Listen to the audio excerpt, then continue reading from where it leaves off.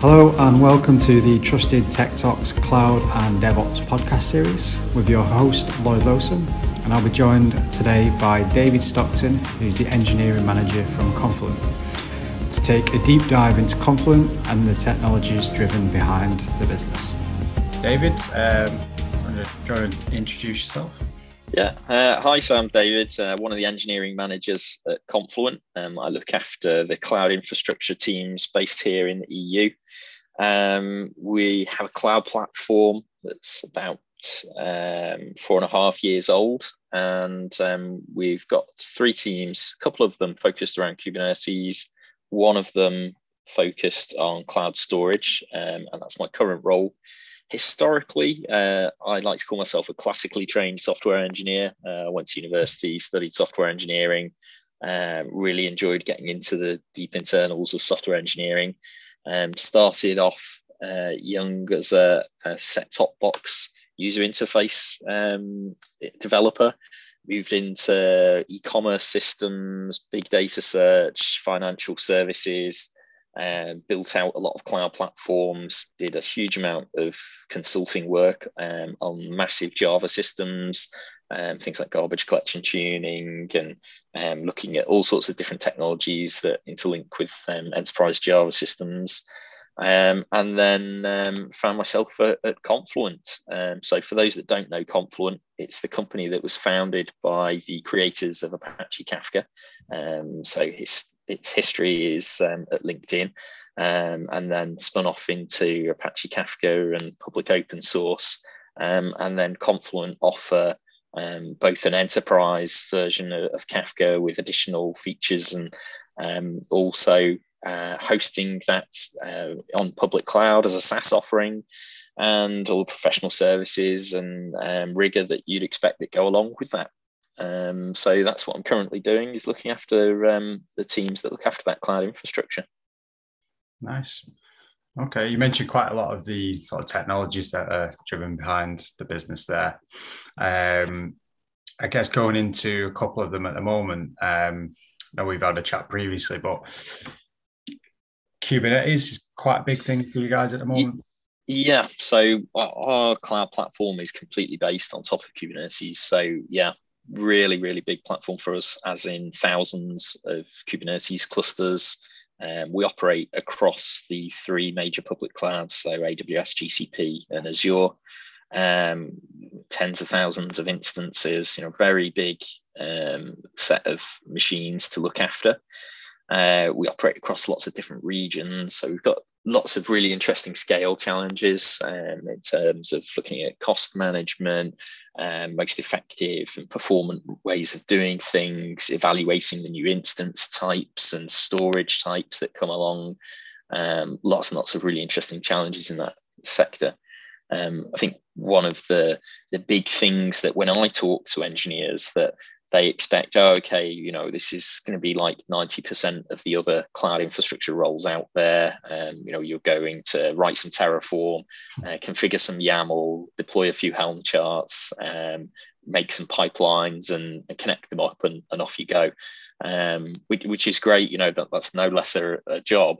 But I think that we're at a stage where we're far more dynamic and kind of almost outgrown Terraform in several ways. For example, if you want to go and request a dedicated Kafka cluster through our SaaS platform, obviously we can't be waiting for an engineer to raise a PR and having it approved and merged and running a CI pipeline on some Terraform. It's a bit too slow. So we're really about much more dynamic. So interacting with cloud providers through their APIs to build up new VPCs, build up new Kubernetes clusters, extending them, managing the multiple node pools. I guess for us and a potential sort of growth journey that we want to go on is becoming one of the largest Kubernetes users in the world. We've got a massive estate. We're doing some really interesting things with it, really getting into the guts of how it works. And that really goes across the whole company as well. So we offer a Kubernetes operator for Confluent Kafka. So it's really interesting to have that capability as well. So for those customers that wish to run on their own platform, that we're supporting other customers' Kubernetes installations. Specifically, obviously, in cloud and SaaS world, that's something that I'm particularly focused on. And we actually take the step to manage our Kubernetes infrastructure through Kubernetes itself. So some of the listeners might have come across technologies like Rancher or Crossplane. And these technologies allow you to have a CRD that defines a Kubernetes cluster itself.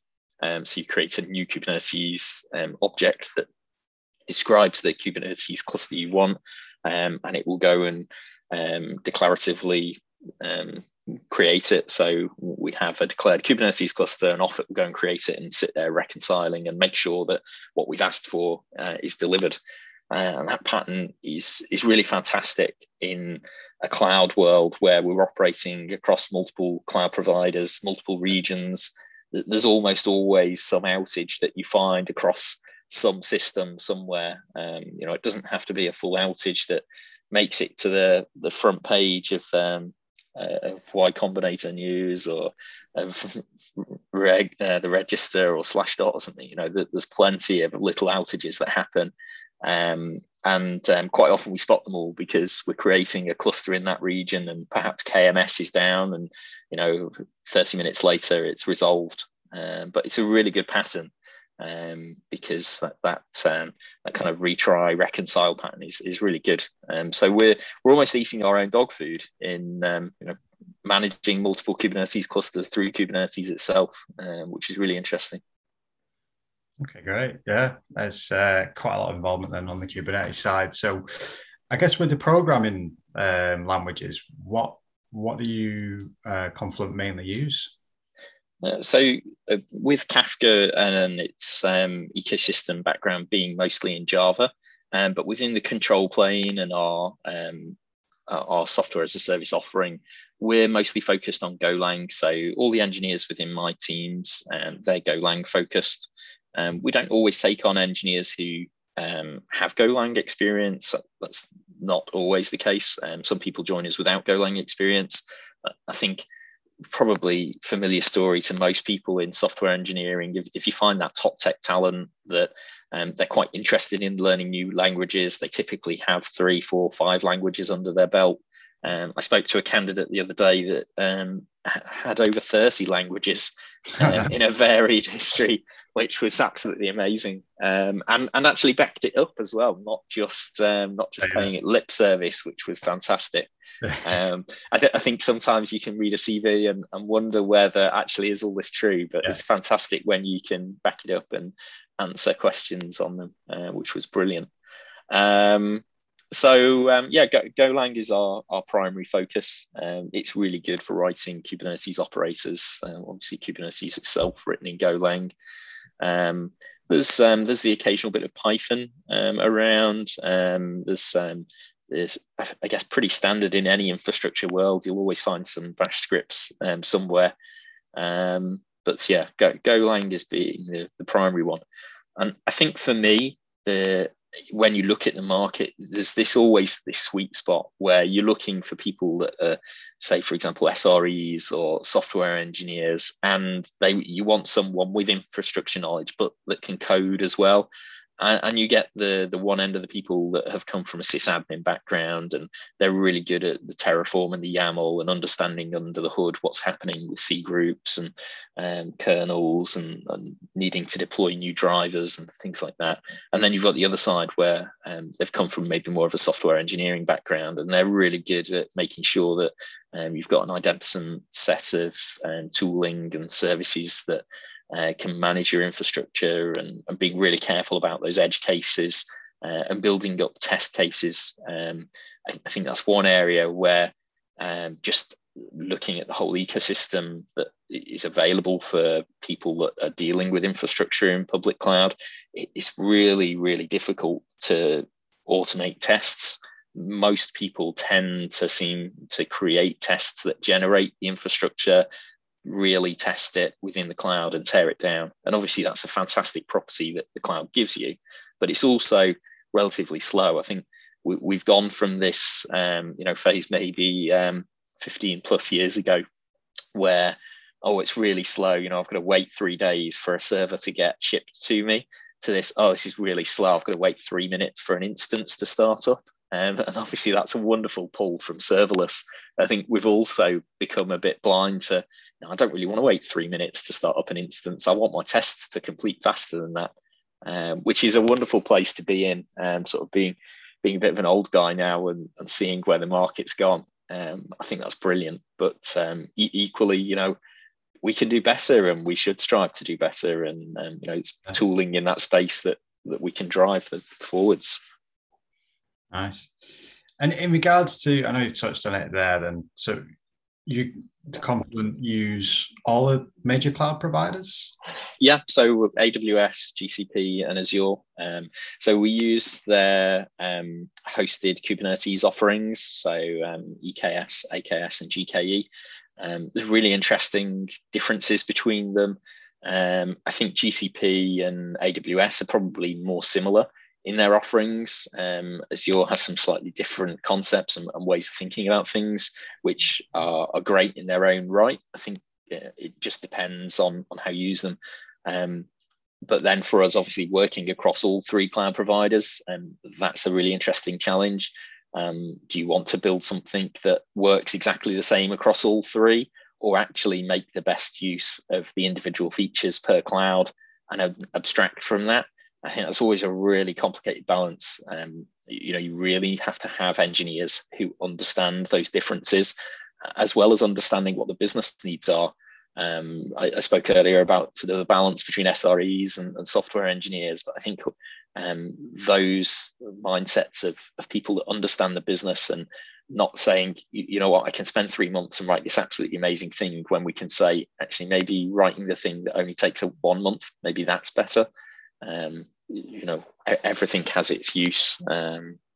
So it's a very, very difficult problem to look at, especially when you want to try and consider the market of where it might go and where might the business go. For example, if we take on Ali Cloud as a partner for our SaaS offering, what do we do there? Do we build something now that works for the current three major public cloud providers, and do we have to worry about the other one later, or do we worry now?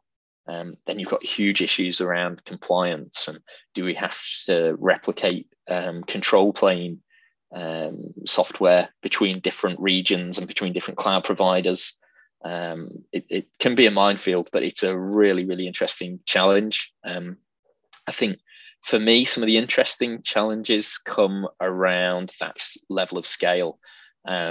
Previously, I'd look at scale and I think, a few thousand instances, I think this is really cool. This is good. We've grown up from a company that's maybe doing 50 instances to looking at a company that's doing thousands of instances. And you think, this is great. I've made it, I'm working on really good scale. And then you start looking at, actually, I've moved to a company here that are doing tens of thousands of instances. And the challenges are just, they just get massively more complex. For example, to the point of sharding your AWS accounts, or sharding your Azure subscriptions, or similar in GCP projects, because you're hitting limits per account. So then you go, okay, great, no problem. Let's work across multiple accounts. But then you hit problems where actually I can't share that data between multiple accounts, because that's not a pattern or feature that exists in the cloud provider. So then you have to build something to share that data across cloud accounts. And it just gets really interesting, particularly with network transfer. That can be some of the most complicated areas where you want to think about the costs and what's involved, because I think that can be a little bit opaque sometimes. You really need to consider that. Typically, I find that most companies are interested in what their instance pricing are, and they'll start optimizing for things like reserved instance costs, or looking at some intelligent bidding on spot pricing, and things like that, which are great things to look at. But then as a data platform, obviously we've got tons of data coming in and out, so it's really important that we look at that. Nice. Okay, so I know you've got quite a lot of the technologies there, and obviously Confluent use and what you guys are doing. I guess for people out there that are maybe considering looking at joining your business, what would you say the key points are for joining, the kind of main selling points? Yeah, I think like everywhere, that they very often say, we've got great benefits. I think you have to take that off the table almost and say, we offer a great compensation, we offer great benefits. I think when you're looking at the top tech talent, that you really almost take that for given. That has to be the case. That's how you're going to attract the top tech talent. So I almost discount that.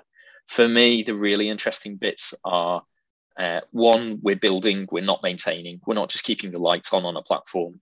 We've got a mix of greenfield and brownfield development, but there are definitely new services. The platform itself for the cloud platform is about 4.5, 5 years old.